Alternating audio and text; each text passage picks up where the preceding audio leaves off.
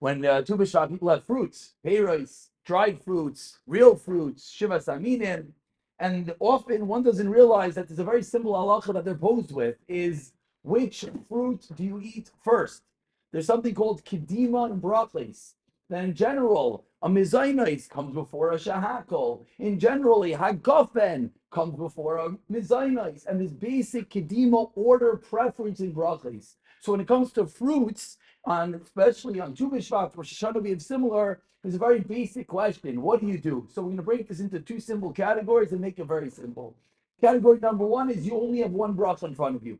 If you have only one bracha in front of you, so which of that bracha, ha'it or adama, comes first? The answer is Shivas Haminim.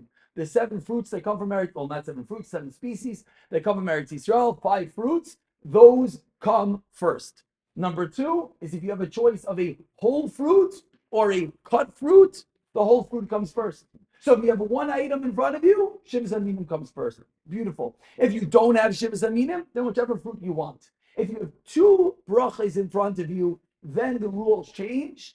Two different brachos, it goes by preference. What you personally want to eat, that comes first. If you have no preference, then the Shivas Aminim comes first. Within the Shivas Aminim, if you know the pasuk, that is the order of how you should eat them: olives, dates, grapes, figs, and pomegranates. So again, if it's one bracha, Shivas Aminim comes first. If it's two brachas, preference comes first. Whole items, large items come before cut items. Have a fabulous rest of your day.